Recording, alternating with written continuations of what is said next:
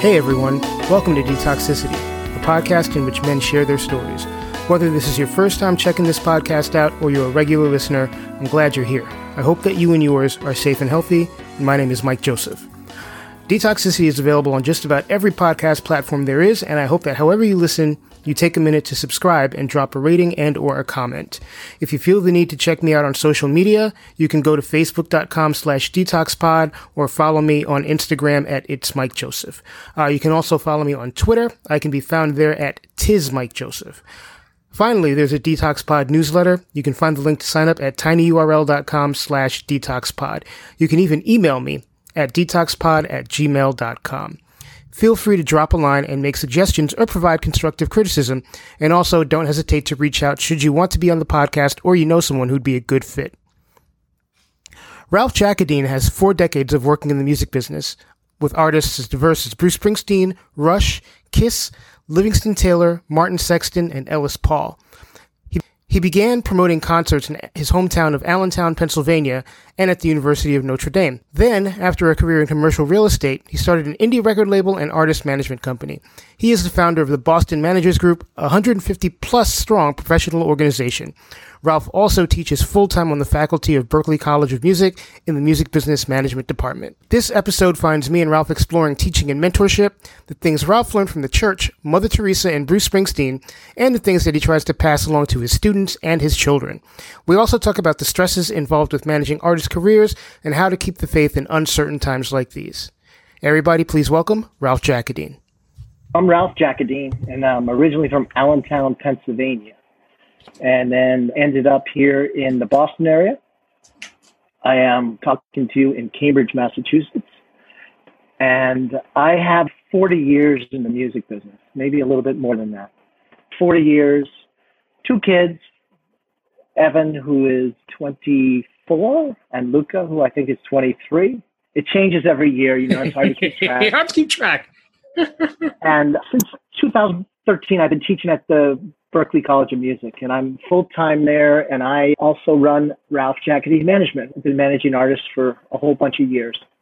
So I do the management, and I do all that stuff, and I go to Berklee, and I talk about what I do for my day job, and I absolutely love it. So that's how we kind of met years ago, Mike. Indeed, one way is. or another, and yeah, I was so impressed with you and your story that almost every year I bring you into Berklee, and it's a powerful time when my students get a little bit of Mike Joseph in there.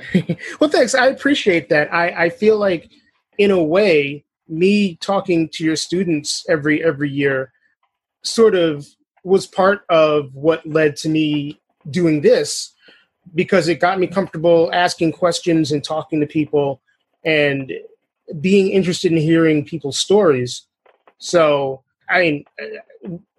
when you bring me up there, I always end up feeling super energized, just for the fact that I'm able to kind of interact with younger people in a way that I don't do on a regular basis, and kind of just get a little taste of where they're coming from, and, kind of look at my own life and when I was that age, and what, how nice it would have been to have had somebody like me come in and talk to younger me about the things that they should look forward to in the next 10, 20, 30 years. And that's exactly my take on it too. I know what life was like at 20, 21, 23, 19 to 23 years old. And what I did know and what I didn't know, what I thought I knew. And just like you said, I wish someone told me about this. And the thing about you coming into Berklee is every single time you come, I know your story.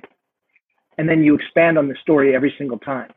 And I usually like to divide half my class. You have the credit in the music business, right, of what you do and the artists you work with and where you come from. And that's all great. But I like that about half the class. And the other half of the class is real. So you get the credibility, you tell your story, and it's a music business story, and it's fantastic. And then you get to the real stuff. Right. And then all of a sudden, like, people sit up and they start listening and they go, wow, because you're honest and transparent. And boy, didn't we want that when we were 20 years old, if somebody's saying, hey, let me tell you about me and what's going on and how I got through this. Yeah. And that's why I love you and I love your mission that you're on. Yeah. Thank you, Ralph. So, was it always a dream of yours to work in music? Because you've basically dedicated your life to it. Yeah, one way or another, right? Music's the thing that always got me inspired, energized, and soothed. I remember when I was in grade school, there's a kid in our high school that was killed in a car accident. And at the funeral, they played a Genesis song called Ripples. And I didn't know why that stuck with me. And then when I heard that song, I just pictured this, 17-year-old kid. And I pictured like what this song does to the people in an audience. And music's always been there for me in a pretty profound way. And for me, it's spirit and it's spiritual.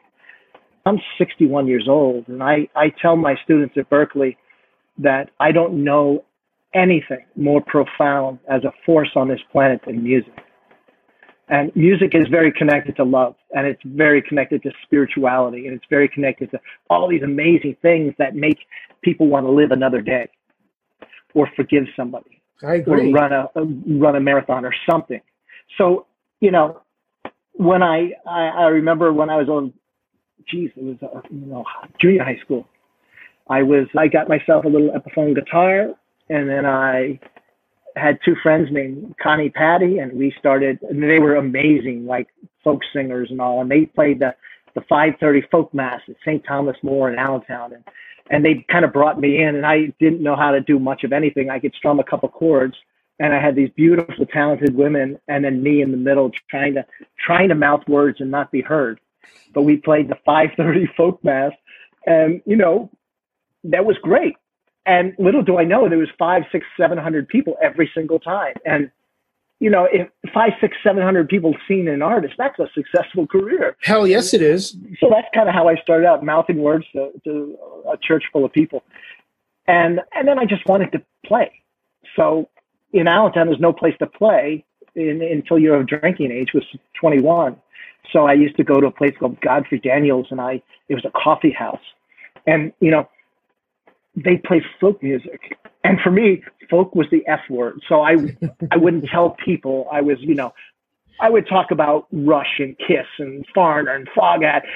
And then I would sneak into the Godfrey Daniels place, and I'd see these men and women with a guitar and their ability to move an audience, to tell a story, to move me, blew me away. So then I started to play the open mics. And then now I knew what an open mic was. I started an open mic in my church. And that kind of got me like promoting and thinking about things. And so that was my start. So really early on, music moved me. And I zip around Boston with Sirius XM on, and I have a 60s station. And there's songs from when I was 5, 6, 7 years old, those songs from those times, like the mid-60s, I know every word. And I could picture the YMCA and the cool kids playing pinball or ping pong or basketball, and they would be listening to this music. And so really early on, I was hooked with music. So it's an absolute thrill to spend a good deal of my life involved in music in some capacity. Isn't it amazing to hear a song and immediately be transported back to like a place and time, a smell, like yeah, it's almost like teleportation.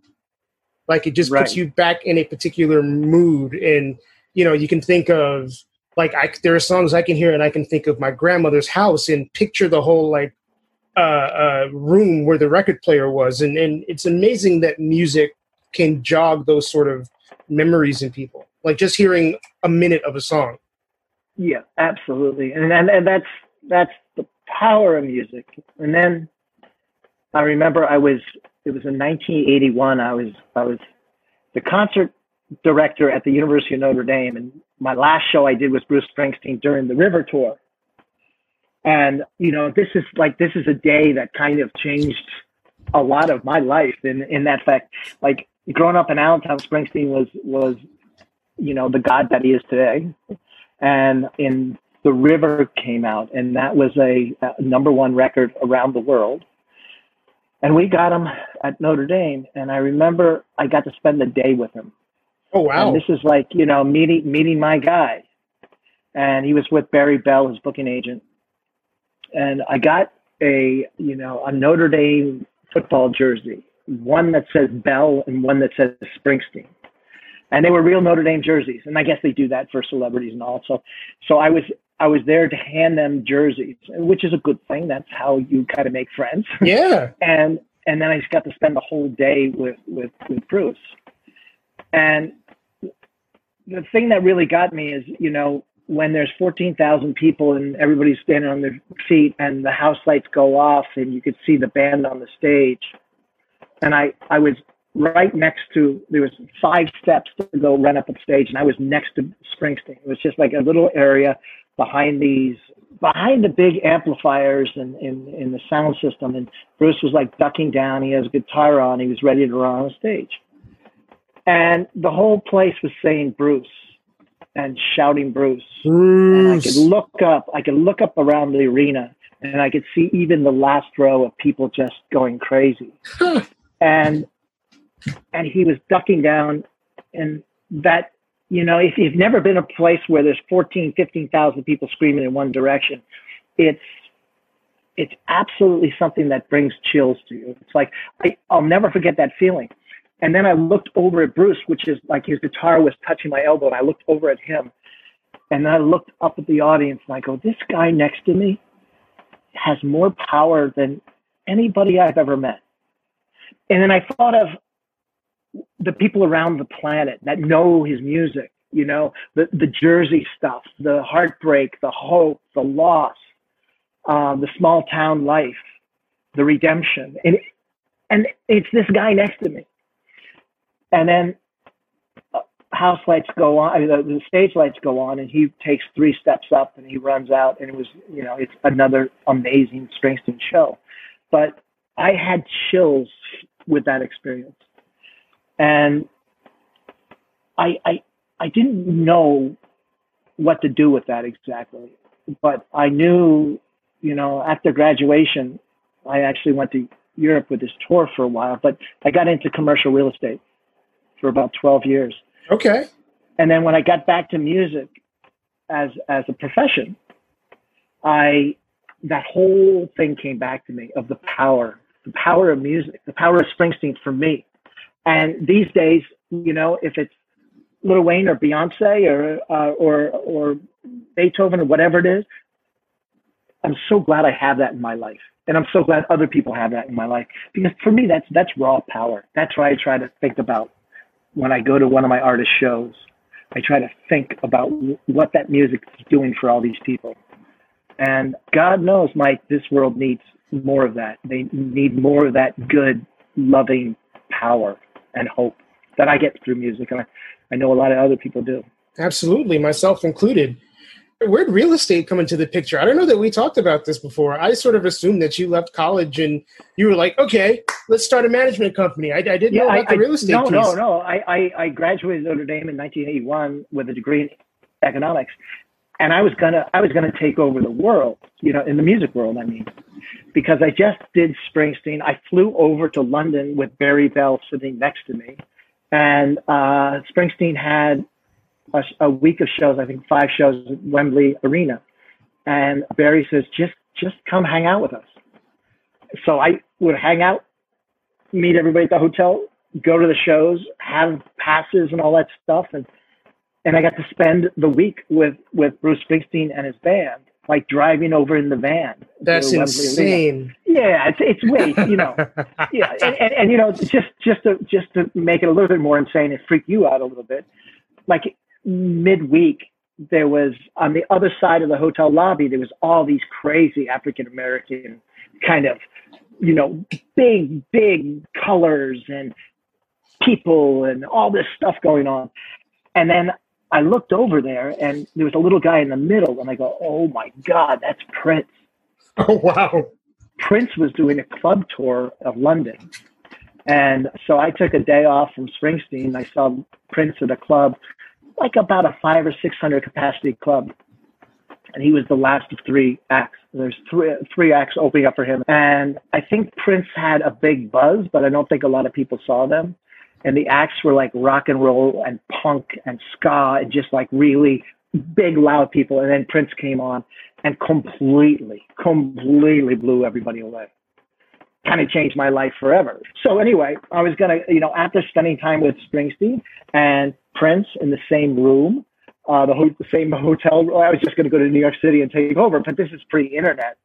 So beside Springsteen's booking agent and a couple other people, I really didn't know people in the industry. Sure. And you can't just go online and find out, who needs interns and all that stuff. You had to do.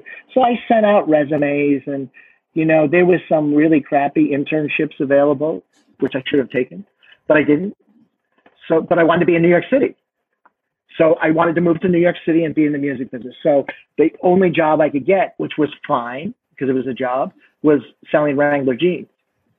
So I got a job selling Wrangler jeans and they paid me a salary and I worked in the Empire State Building and everybody around me were these unbelievably funny, smart New York Jewish salesmen. And I'm this Catholic guy from Notre Dame. And they just took me in and they said, you got to go into the accounts and you say, I'm the only goyim in the shmata business and they're going to love you. So, and I didn't know what that meant or anything. So I moved to New York City and I went to my little account selling my Wrangler blue jeans and I hated it, but I learned a lot. And then they moved me up to Boston. And then I decided to get out of the shmata business and into the real estate business. So that was 12 years. I was a broker and I was buying some properties and converting some properties and, selling some properties. And then that's what got me. One of my clients was Mike Treese from Newbury Comics and they were looking for some space. And Mike and I were good friends. And, we used to see each other all the time at shows and he used to buy me beer and we had a great friendship. And then when I found an artist, Ellis Paul, I said, Mike, I actually had a dream about starting a record label and I want to do it with this guy, Ellis Paul. And Mike says, okay, play the music. So I was taking Mike down south of Boston to show him some properties. And I played a little Ellis Paul cassette and Mike says, he's really good. Yeah, he's good. I'll start the label with you. So there I was, I had a dream about starting a record label. I played a little cassette for Mike Treese from Newbury Comics, who has funds, intelligence, knows everybody. They have retail stores, and he's a friend. So we started a record label in the early 90s. And really soon after that, I got out of commercial real estate where I was wearing suits and making money to wearing jeans and not, yeah. And then, I've been full-time music, making money on the music and managing artists since early 90s. Yeah. Wow. So that's the ride. So from management into academia, how did that happen? Well, Berkeley would invite me in to speak on panels or classrooms, things. And I liked it. I liked speaking. I was always nervous because when you're in the music business, and I had some friends at schools and they would ask me to come in to talk about what I do. And I got really nervous about speaking in front of people. And then I realized that the attitude I had to put in my head is that I'm the world's expert at one thing. And that's me, Ralph, and my business. No one knows my business more than me. And if I could speak out of that little part of the pie, right, there's a little slice of music industry called Ralph Jacquetti Management. And if I could speak from what I learned from that, I'm good. So that's what I would do. I'd go to Berkeley and talk about my experience, mostly in the folk and acoustic world and songwriters. And I loved it. I loved that experience of talking because I could kind of see what needs to land on a college kid or a high school kid or a kid thinking of this and that. And I became pretty good at it. So eventually I went to a friend, Jeff Dornfield, who managed the group Boston for a while. And I said, Jeff, if you ever need somebody in your department, let me know. because I would love to teach. So Don Gorder, who was the chair of our music business management department, he brought me in once to talk to his class, a couple times, but once in particular to talk to his class. And there was probably 24 people in a circle, and I was talking about me and management and the music business according to what I see in the music business. And I was coming up with these stories and having a great time. And I looked at Don, and Don was like there, like taking notes. And I go, oh my God, this could be like a job interview. I know Don, and I love Don, but this could be him seeing if I can speak in front of a classroom. And then a little while later, he said, Ralph, we have a position that's opening up, and we would like to consider you for it. And that was 2013. So this is I'm going on my 8th year of teaching. Wow. And I love it. I really love it, Mike. Very rewarding. Yeah, I would imagine in much the same way when I come and speak to your class, like I'm impacted by the fact that this is a different generation of people with, some different ideals and some different knowledge bases kind of listening to me. I mean, as much as they're listening to me, I'm listening to them and like getting energy from them and figuring out what they're about. It feels like it's a mutual system of rewarding. And I would imagine that you get a lot out of interacting with teenagers and young people that are not your kids every day. Like what's the. Well, the thing is that my kids don't listen to me, we don't listen to our parents, but my students do, and because my career, I work with artists that are on the road and they work hard, and it's a DIY kind of world that I'm from. It's folk and acoustic and coffee houses and indie bands and things like that. And so I never had the benefit of managing an Aerosmith or a Beyonce or something like that. So I had to hustle. And it just brought me back. My first career goal was to become a professional basketball player. And I was the littlest, whitest, scaredest guy. I was afraid of everything growing up, but I wanted to be a professional basketball player. So in order to get over being white and scared and small, I had to be fearless, and I had to be foolish, and I had to will myself that I would be a great basketball player. And I kind of had to do that for music too, because no one cared about our artists.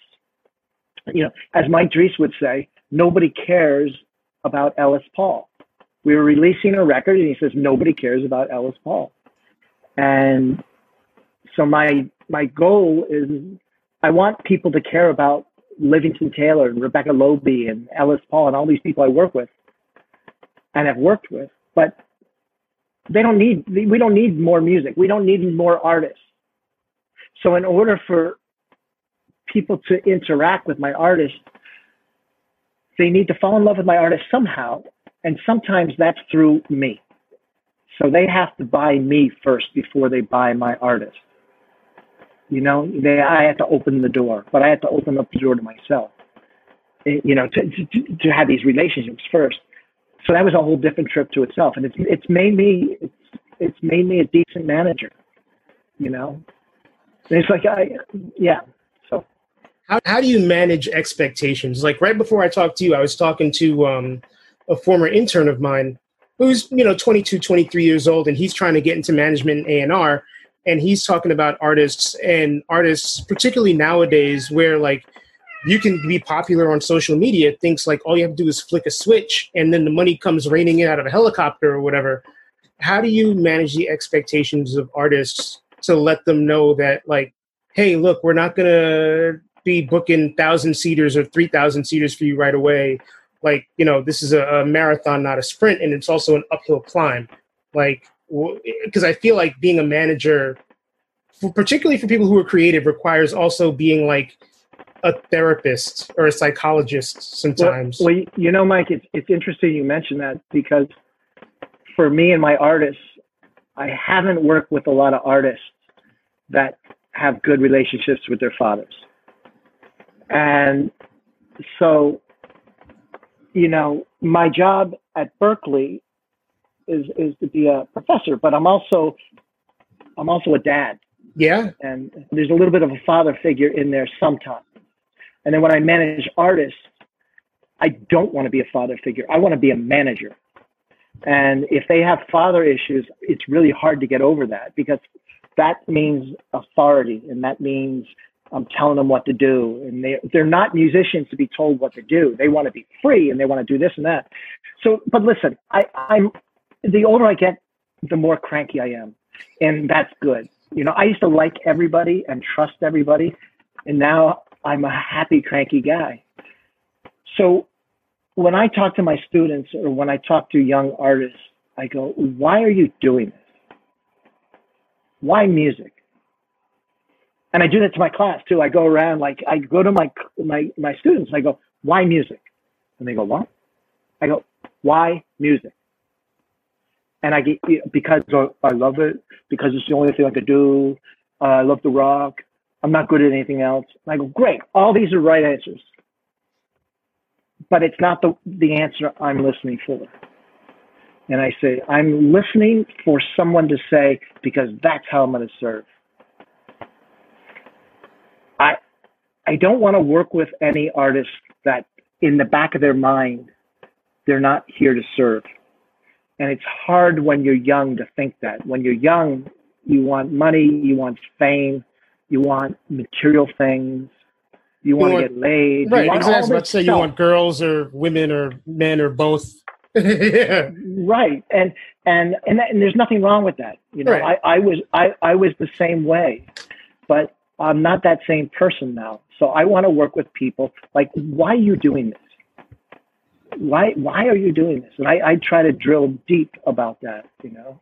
And if that answer is not answered in a really heartfelt way, like a mission statement, I can't waste time with people. And you know, I'm not here to grow my management company. I'm here to tell some truth. And you know, I said I want to work with artists that have a focus of making this planet a little bit better through their music and through their experience and through their who they are. And I look at somebody like, you know, let's talk about Springsteen, of what he's done to my life. You know, he has no idea. You know, it's Bruce Springsteen. But you know how his example and how his shows and his music and his book, what he's done to my life. And I want musicians like that. And if they don't have that in them, then hopefully, what are you here to do? Who are you here to serve? Maybe they think about that a little. Because you know, as I said, music is precious. Agreed. And I don't want to waste anybody's time. You know, I want to work with artists, and I want people. You know, don't waste my time. If you want to do great things, and there's a lot of artists that do, you know, but just because you want to make the world a better place, it doesn't mean you should do it through your music. I agree with that also. Did you always have that sense of purpose in your head? Were you always like trying to figure out ways that you could make the world a better place? Like, because I feel like a lot of kids, and it's nobody's fault, like it's just kind of the myopia of being a 19 or 20-year-old. There's so much shit that you want to do. You're just like, like I don't have a purpose. So I'm curious as to, like, when you were a teenager, when you were a young adult, did you actually have in your head, like, I want something that I do to contribute to the world? Yeah. Well, first of all, I wanted to be out of Allentown, and I loved my hometown, but I started to promote concerts in high school, and that was like, it was the list I gave you: Foreigner, Kiss, Foghat, Rush, Dolly Parton, Hall & Oates, Livingston Taylor, Kansas, all these 70s things. I was promoting them with this group I was in, a student government group. And so I would see like Kiss and Foghat in their buses coming in, rocking my little town and going to the next town. And I go, oh, that's exactly what I want. What a great way to see the world and to do this and do that. So that was kind of on my mind. And I wasn't going to be a rock star, but I wanted somehow to be part of that energy where you don't have to be at a desk. and you could be bigger than your hometown. And then in high school, I worked at the place I went to school, and I went to church called St. Thomas More, and I was janitor in the afternoon, and then the summers I would paint the buildings and all that kind of stuff. And I worked for a priest who was named Monsignor Call, and he was the head of the Catholic Relief Services, a really big organization. And if he wasn't a Monsignor at our church, he would be a CEO of a big company. He was a powerful guy. And he partnered with Mother Teresa from Calcutta, India. So they partnered together and they with the Catholic Relief Services. So the funds, the exposure, the investment, the blankets, the towels, the food sources that was distributed around the world, a lot of that was through the Catholic Relief Services. So when Mother Teresa won the Nobel Prize, she came to America to go to Washington and Philadelphia. And before that, because Monsignor Call was in our little church in Allentown, he invited her to Allentown. So, it was amazing. So that was a time where, Time and Newsweek had her picture saying a living saint, and she was a living saint, and she was like the most popular. Lady Di and Princess Di and Mother Teresa. Mother Teresa were like the biggest people on the planet. So she comes to our little church, and it was mobbed, and it was, you couldn't get near the church.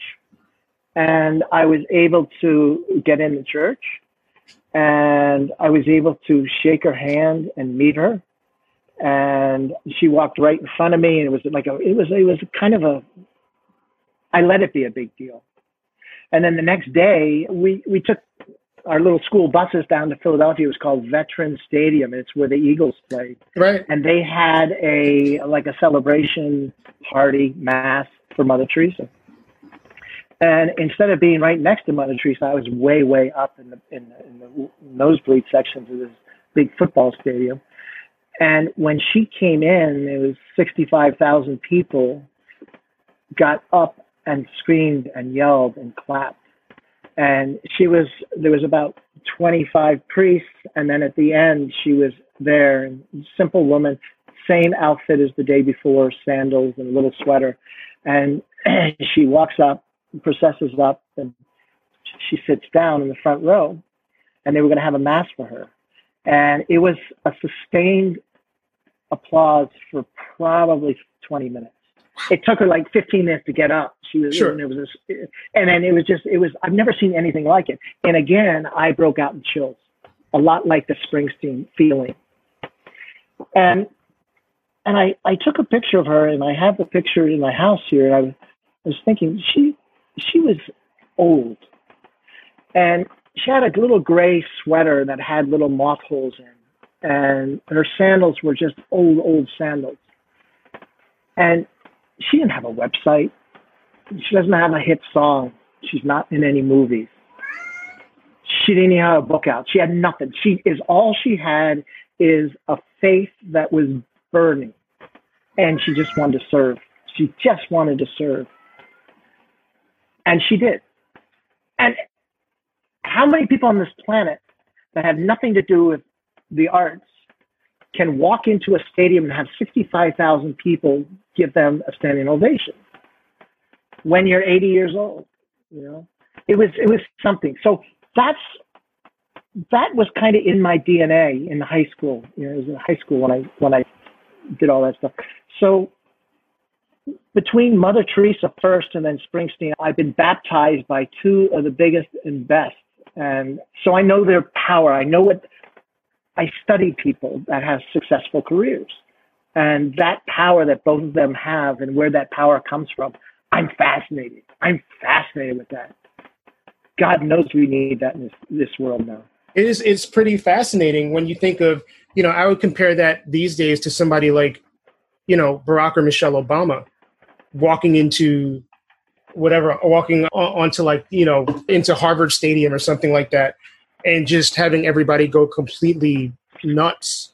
Like, yeah, like that power, definitely people who have that power should harness it and use it for good. Not everybody does, unfortunately.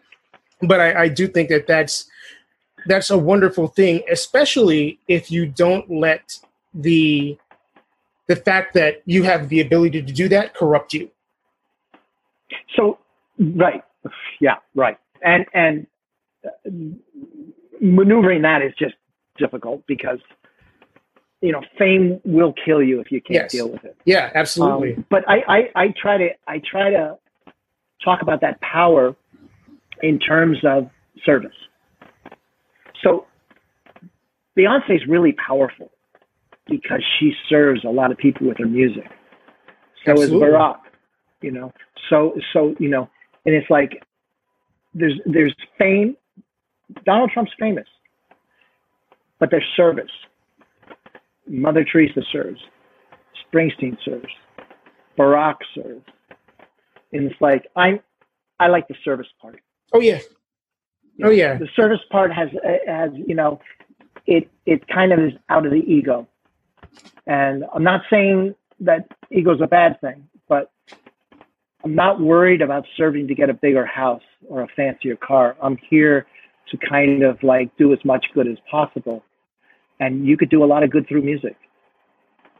And because I can't make the music myself, I try to work with artists that are doing a lot of good with their music. So in that vein, you are performing an act of service by teaching and letting these young people know about your experiences. What is the thing that you enjoy most about being an educator? Or is that the thing that you enjoy most about being an educator? I think it's because I'm, God bless Berklee College of Music. They hire me to teach what I know. So I'm not there to say, open up the book to chapter 2. I'm not here to, I'm here to talk about real things in the music business. And we do talk about fame. We talk about service or why you're doing this. But then, connect the dots. If you have the best song in the world, it probably won't get heard. I know lots of artists with amazing songs. They will never get heard. Absolutely. And then those artists that do have songs that get heard, how much luck is involved? How much timing is involved? It's really hard. So what I like to do is I like to set off sparks. And I've had enough experience with success and failure and people that have succeeded in failures so I could tell stories. And, me and most of the students that I have, attention's a tough thing to have. And here in the music business, Michael, really? Yeah. And I teach the way that worked for me.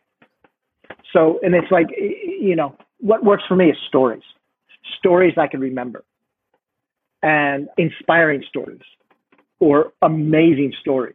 So I have a collection of stories that I bring out and kind of try to educate through stories, and that are real life stories. And I'm always looking for stories. As your life has so many stories, Mike. So when you come to Berklee and talk about your upbringing, your first job, your loud cat, all that stuff. It's like I bring you in and you're the world's expert at your life. So it's the truth.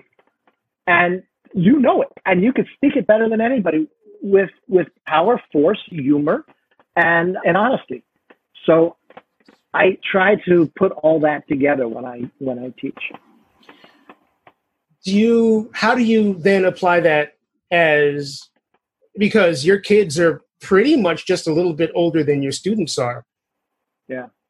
How do you apply that same sort of knowledge base?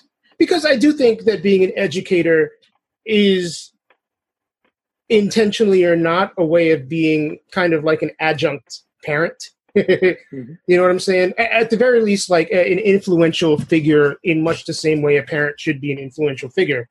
So I guess just sort of, as a parent of two younger people, what are you kind of cross applying in terms of being able to, Yeah, well, I tell my students that I know your species. You know, it's like, and it's so amazing. Like, my kids do nothing but roll their eyes and help me out with tech, and I'm just an old guy to them, and I learn enough about my kids and my kids' friends and what they're into, and it serves me when I talk to my students. And when I talk to my students, I learn a lot about them, so I can meet my kids at a different level too. And I'm not trying to be young, hip, and cool, but I'm also trying to understand that people are anxious, people are afraid, people are doing all kinds of things that it was different than when I was 20 years old. So I think it's really important to know your audience. And I love, I love my audience. I love 20-year-old students. I love college students. And so, a little bit about this is when I was a little kid, I wanted to be a priest. I was an altar boy, and I had great priests like that's Monsignor Call and others that I work with and for, and they were really inspiring men. And then, so that was my first thing. I thought, wow. And I would go to a church service, and I go, I could do better than that. And it's such an interesting thing to feel like competitive about. Oh yeah, of course. I would go to church, and I'd be like, it's just like there's other ways to make this better. It's like going to a show, and you sit there at the show and says, man, they could do better than that. Mm-hmm. If the guy could just look up at the audience and say thank you once, or introduce the band, or do different things. So I'm always thinking that way. But I thought as a little boy that my calling would be a priest. Wow. And then I fell in love with not girls. I fell in love with kids. I loved kids first, and I thought I can't be a priest and have kids. And then I fell in love with girls, and it was like game over. Right. Game over. Yeah, I'll be a professional basketball player or something. How do you think that well, first of all, do you think that this is sort of a leading question, that your kids are facing a very unique array of struggles during this time in particular, because the world is in a place that, this is unprecedented. Yeah. It's, my son graduated from Rochester Institute of Technology, and he was promised a job at an ad agency. So he graduated, moved home, and he found out that the ad agency lost a client, so that job disappeared. And he went out in the job market, and he was hustling, and he's a photographer, he's a designer, is doing lots of stuff. And then he got a job for Arnold Advertising, a big company in town here. And it took him a little while, but he has a really solid job. So he goes downtown and, buys his clothes, and he goes to the office. And then 3 months later, the office is closed.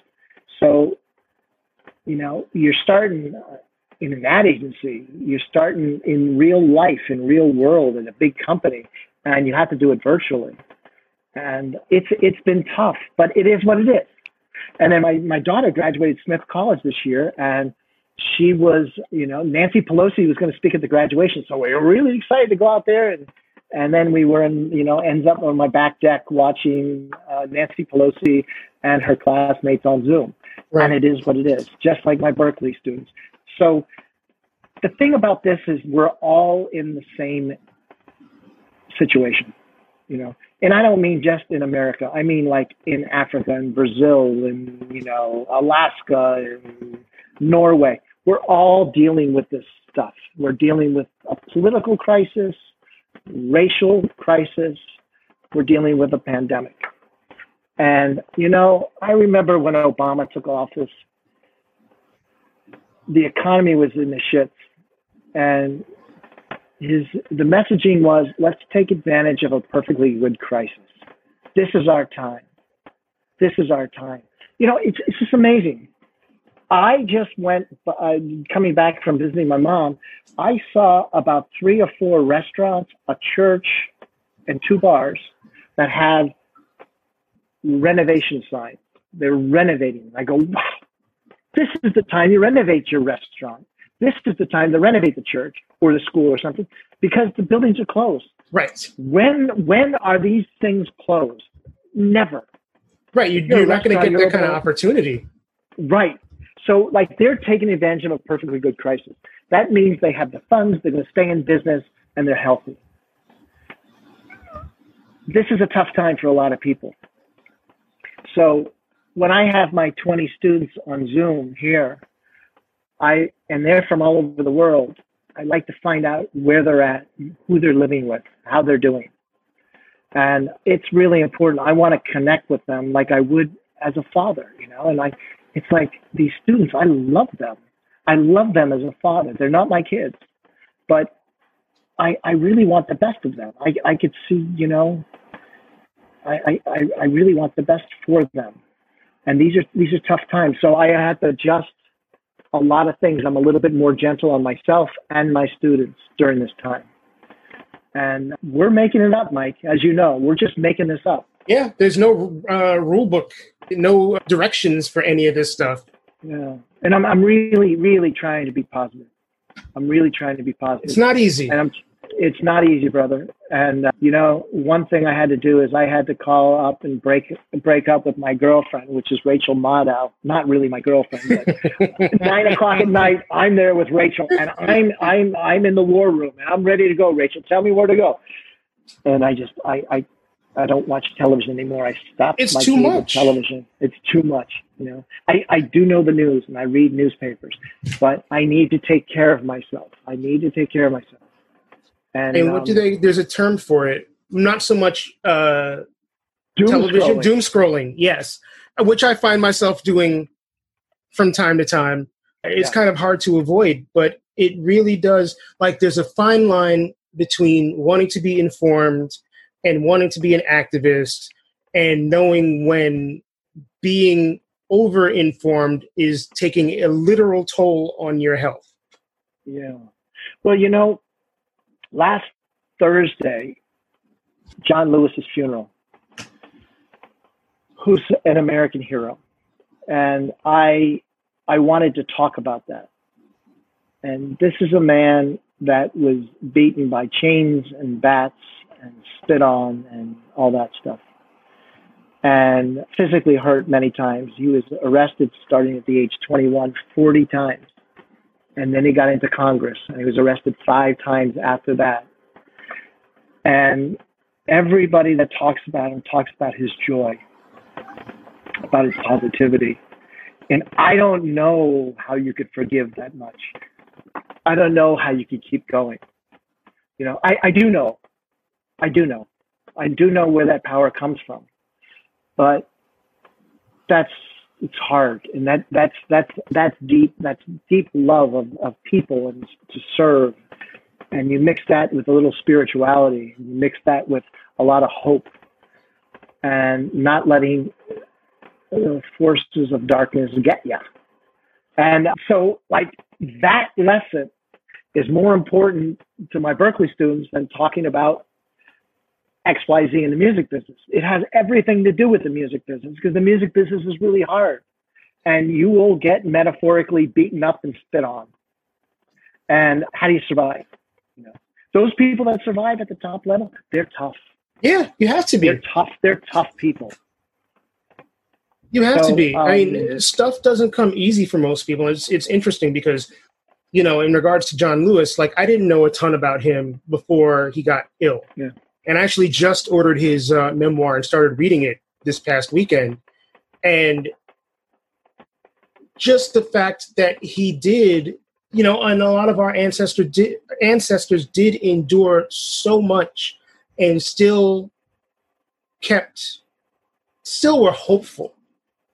I think that to me is one of the things that is getting me through this. Just kind of the knowledge that, look, people have been through as bad and worse, and they came out on the other side and they didn't live the rest of their lives consumed by hate or, anger or bitterness or whatever it is. They're heroes to me, Mike. Yeah, absolutely. Likewise. They're heroes to me. And, the front page, a full page ad in, I think, the Washington Post or New York Times this morning had picture of an African American woman. And she goes, there's a big headline that says, very few people, there's times where people don't know I'm a police officer, but everybody knows I'm black all the time. And it really made me think, right? And I don't know what it's like to be a black man in America. But for that class, I brought in my friend Frizzy, who's a rapper from Pittsburgh, just beautiful guy. And I called him in the morning. I said, listen, I'm going to be talking about John Lewis, and I could do a decent job, but I'm not walking in your shoes. And would you mind coming in to talk a little bit? And he was brilliant.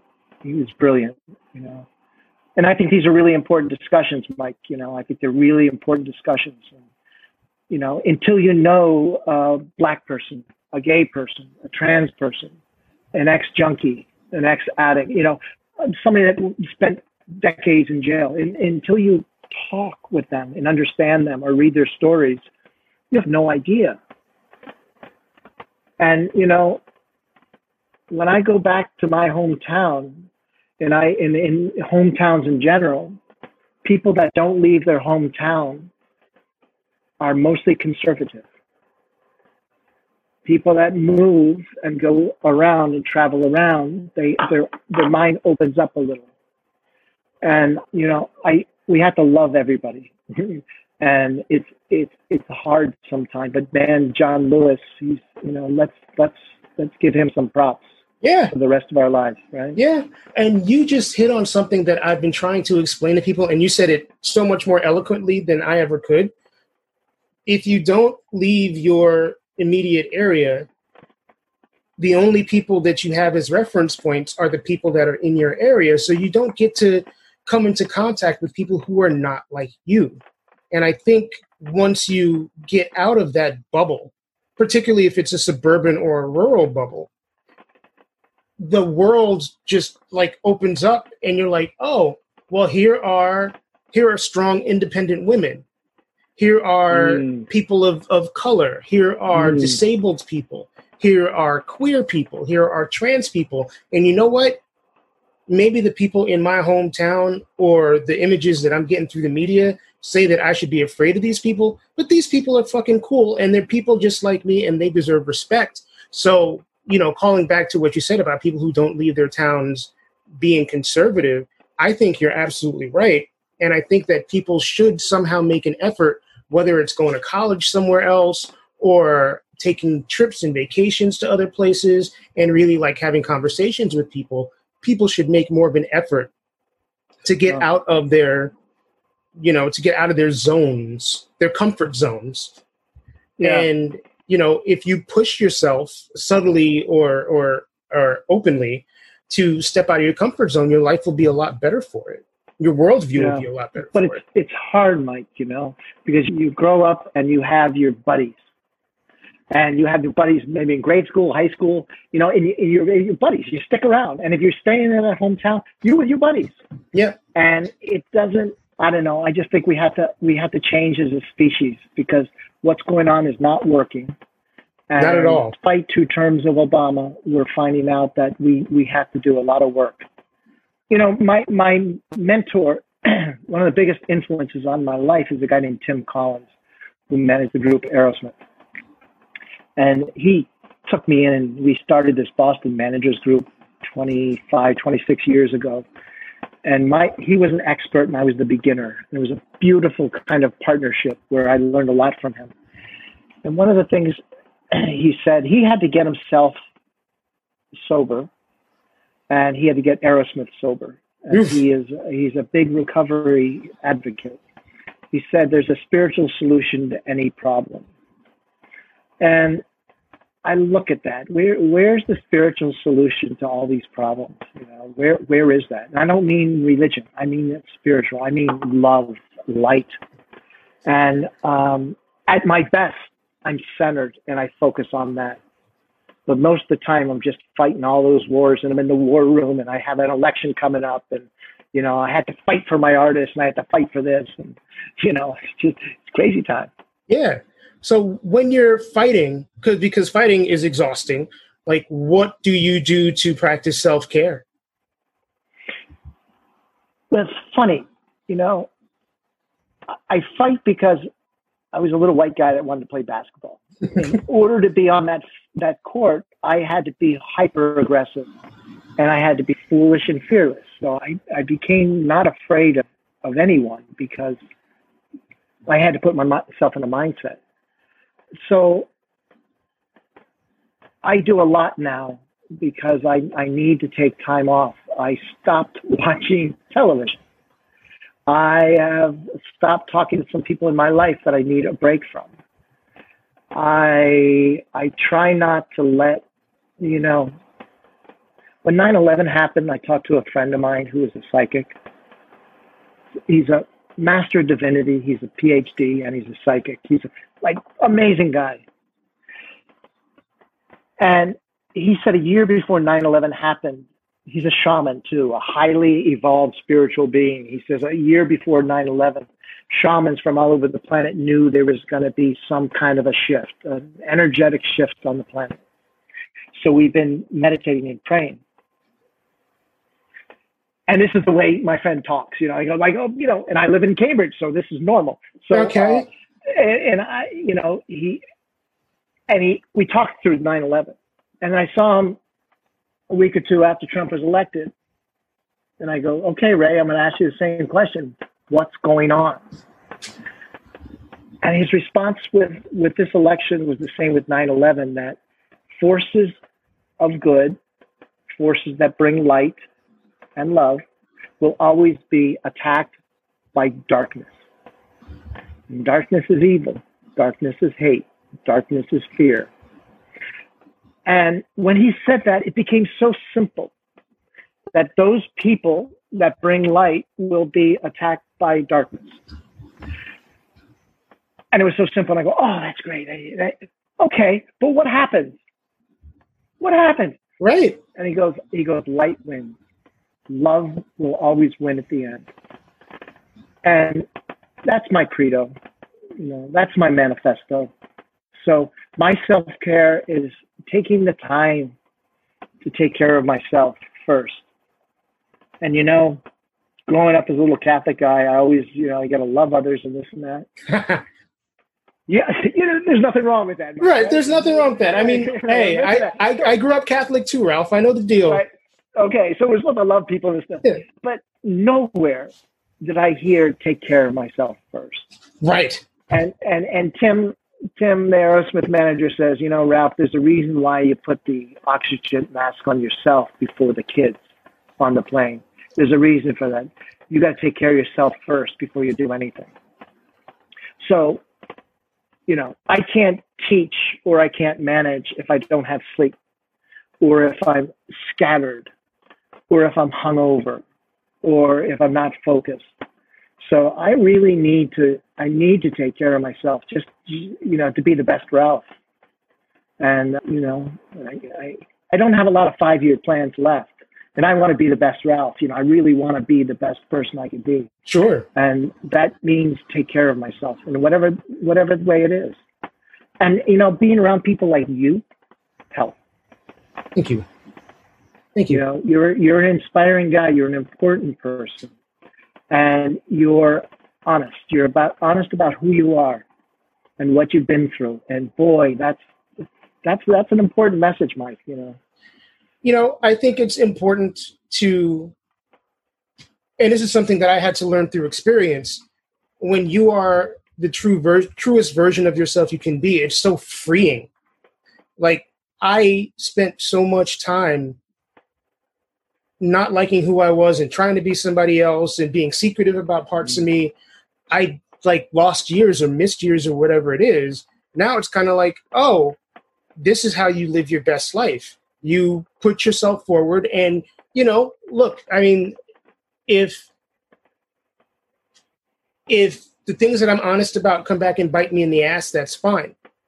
But knowing that you're putting things out in the world, that could potentially come back to you in one way that people may try to use against you, is fine. And it's better than keeping all of this stuff inside and hoping that somebody doesn't find out. Right on. You know, it just seems like it's again like emotionally freeing. Yeah. You know, my partner Vicky, when I met her, her group from Worcester, Mass, were probably about 12 gay men, and that was her best friend. And over 15 years or so, we go on vacation and trips and parties and all this stuff with this group, and it's a bigger group. And I've heard the coming out story from almost every single one of them. And they spoke just like you about finally you could be honest with who you are. And I couldn't imagine, I can't put myself in those moccasins of what it must be like to live a life trying to be this and on a daily basis, and just trying to be that or not let the secret get out. One Thanksgiving, I was making a meal when my kids were here. And I had these Trader Joe's olives in a little plastic thing. And I was ripping the little plastic open to get at the olives. And something happened. And my tooth fell out. It was like, dude. How did the tooth fall? Exactly. And it was just tired. It was a tired tooth that just like, boom, I'm out of here. And I looked down and I saw my tooth and I go, wow. I go, hey, kids. And they both were in the kitchen. And I go, I think that's this here. And they go, what happened? And I told them what happened. They go, Dad, you can't go to Berkeley looking like that. And then, here I am, the dad, the wise dad. And I go, oh, geez, you're right. And then my son says, it looks like you got in a fight and lost. and what's worse, and my beautiful supportive daughter says, it looks like you're a meth addict. I'm like, oh geez. So I what do you do? It's going to be Thanksgiving. So I called my dentist, left a message, and I go, yes, it is an emergency. And I felt weird and it looked weird. And, all of a sudden I'm thinking, I have 4 days before I had to teach at Berkeley. I'm panicked because it looks really weird. So the day before I was going to teach at Berkeley, I went to my dentist and he said, come on in, we'll put a little cap on it. And it's a temporary cap until we get the real thing. And I go, great. And he kind of put it in there and he goes, don't eat apples or taffy or anything like that. And I said, how long is it going to last? And he goes, it will last until it falls out, but it will fall out. I go, So I was fine, ready to go to Berkeley. Before the class, I had a blueberry muffin. I was biting the muffin. The little thing fell out. So I go, okay, I got to deal with this. And it was really in my head. It was like being a little kid and having a pimple on your nose. Like right. Everybody's looking at about the pimple. Yeah. Everybody. So I go into the classroom. I teach, and I was embarrassed. I was feeling all this stuff that I felt like in high school. Right. And then I did the whole class. The class is an hour and 15 minutes long. Hour 45 minutes into it, I said, okay, everybody close your eyes. And then I said, did anybody notice anything different about me? And somebody says, you got a new blue shirt? And I go, no. Anything else? I go, no.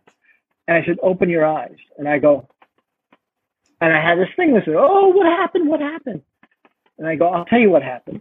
For 4 days straight, all you were in my head, thinking that you're going to think I'm a meth addict or I got in a fight or whatever you're going to think. And I haven't felt that since I was in high school. And it was really hard to go through. So it was like that kind of a thing where the tricks that we could play with ourselves and how important it is, like what we think of ourselves and what's the tape in our head that plays all the time. And damn, did they play all the time. Mm-hmm. And it's like, the record skips in the same spot. Is it because I'm a little white guy? Is it because I don't know this? Is it because my father wasn't this? The record always skips. And I'm trying to study that where it skips. And maybe not pay so much attention to the voices in your head that are trying to, I'm not sure to this day, I'm not sure what they're trying to do. but that are just, that are louder than reality. Yeah. And Mike, I got to be honest with you. That's the one thing I like about being 60 years old is, after a while, you really don't care. I really don't care. I want to get to that point, Ralph. Just like, I don't care. Think of what you want. This is who I am. Right. I know who I am, Like, I feel like I'm partially there, but I want to get like totally there. I mean, not to 60 yet, because, I got some time to go before I get there. Take some time. But to the I don't care point. Yeah. Or to people's opinions don't matter to me. You're on the way of becoming a little Buddha. Just be careful with the teeth, Mike. Just be careful with the teeth. I wasn't ready for the tooth thing. So I mean, my teeth, these are all false. And even now, like my bottom teeth are summer teeth. Some go this way, some go that way. And I mean, it is, I'm very self-conscious about it, to the point where, like, when I had the gap up top, I wouldn't smile for pictures. I would talk without showing my teeth, which I can still do, I guess. It fucks with your self-esteem. Yeah. So, I was in the gym telling that story about my teeth and about how obsessed I was with the way I looked to a guy in the gym that works out, and he has a prosthetic leg.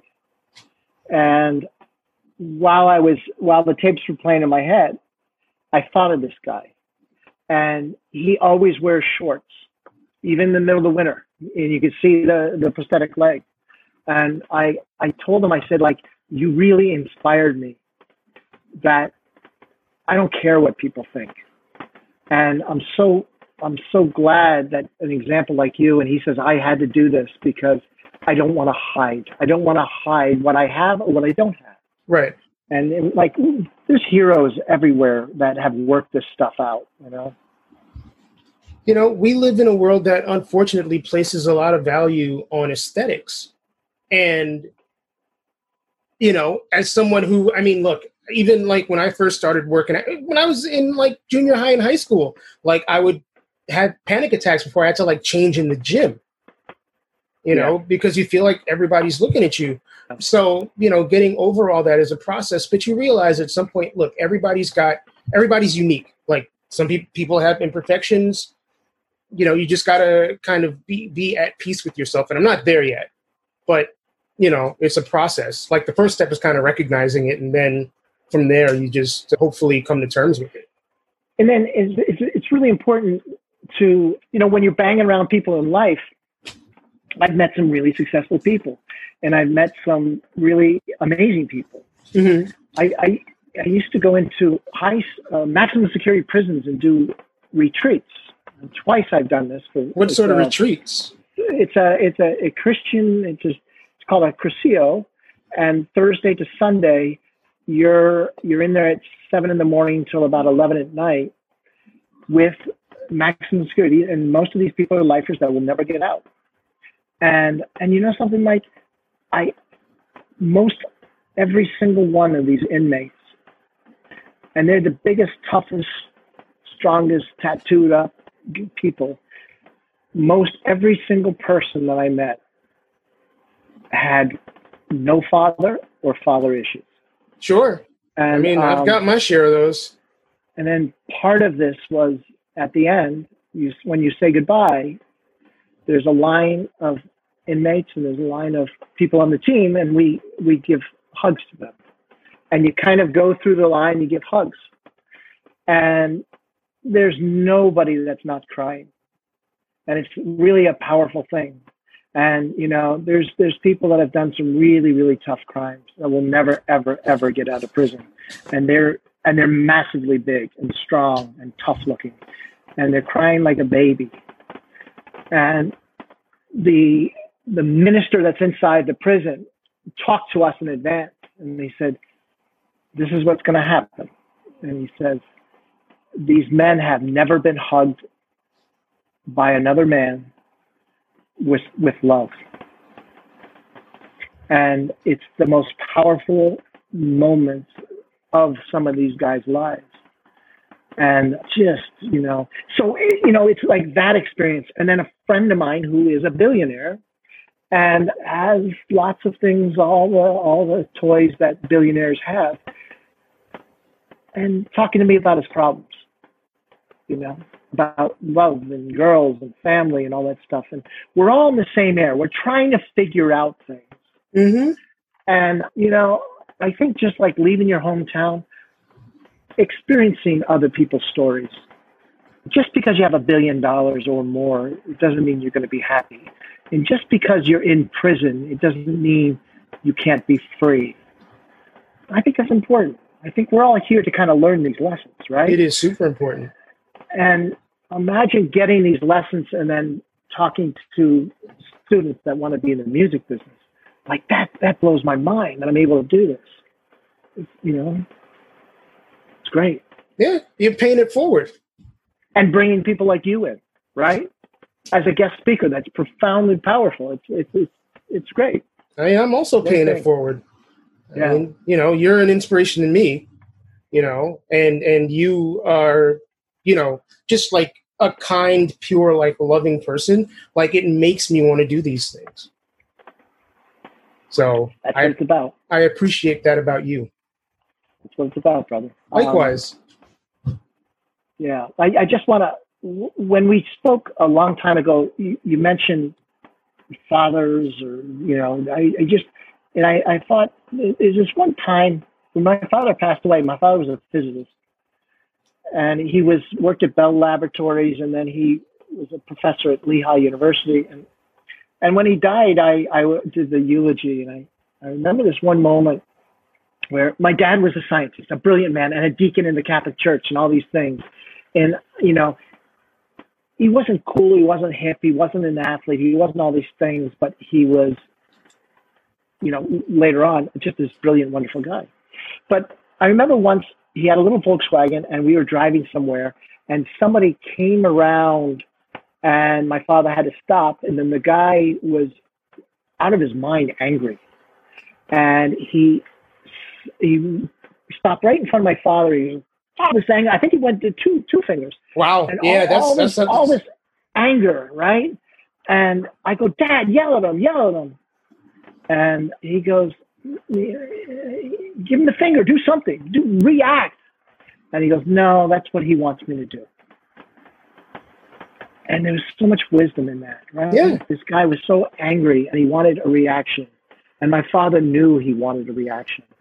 And sometimes no reaction is the perfect reaction, So these little bits of wisdom I take in and I try to learn in my life. So I think you and the show and your guests, I've been listening to some of these shows and there's all these little bits of wisdom in there. I love it. I think it's really important. I'm picking them up too. Like this is a learning thing for me. Right. And hopefully some of that reflects out to everybody else listening. That's the idea, brother. Thank you, Ralph, for dropping some wisdom and sharing your knowledge and your passion with the folks listening. You can find, I can't get my words out today, you can find Ralph Jacadine online. RalphJacadine.com is where you'll find information about his management company, and you can find him on Twitter at rjacadine. I've been spelling out all of this stuff over the past bunch of episodes, and I realize if you're listening to the episode, you can probably see the person's name. So I guess I don't need to do that anymore. Anyway, I've been trying to promote a charity or a nonprofit or something civic-minded at the end of every episode. And with the recent shooting of Jacob Blake, I would like to take a moment and talk about the Milwaukee Freedom Fund. There are lots of folks protesting across the country, not just for Jacob Blake, but for the many black victims of police brutality and violence over the course of the past few months, years. And I do want to spotlight Milwaukee and Kenosha because that's the area that Jacob Blake was shot in. And that seems to be where the most feverish protesting is happening right now. So there's not a website, but you can email the folks at Milwaukee Freedom Fund at milwaukeefreedomfund@gmail.com. And if you need help with a ticket or reaching a lawyer, or you know somebody who needs help with bail, there's a form to fill out at bit.ly/Milwaukee MFF arrest help.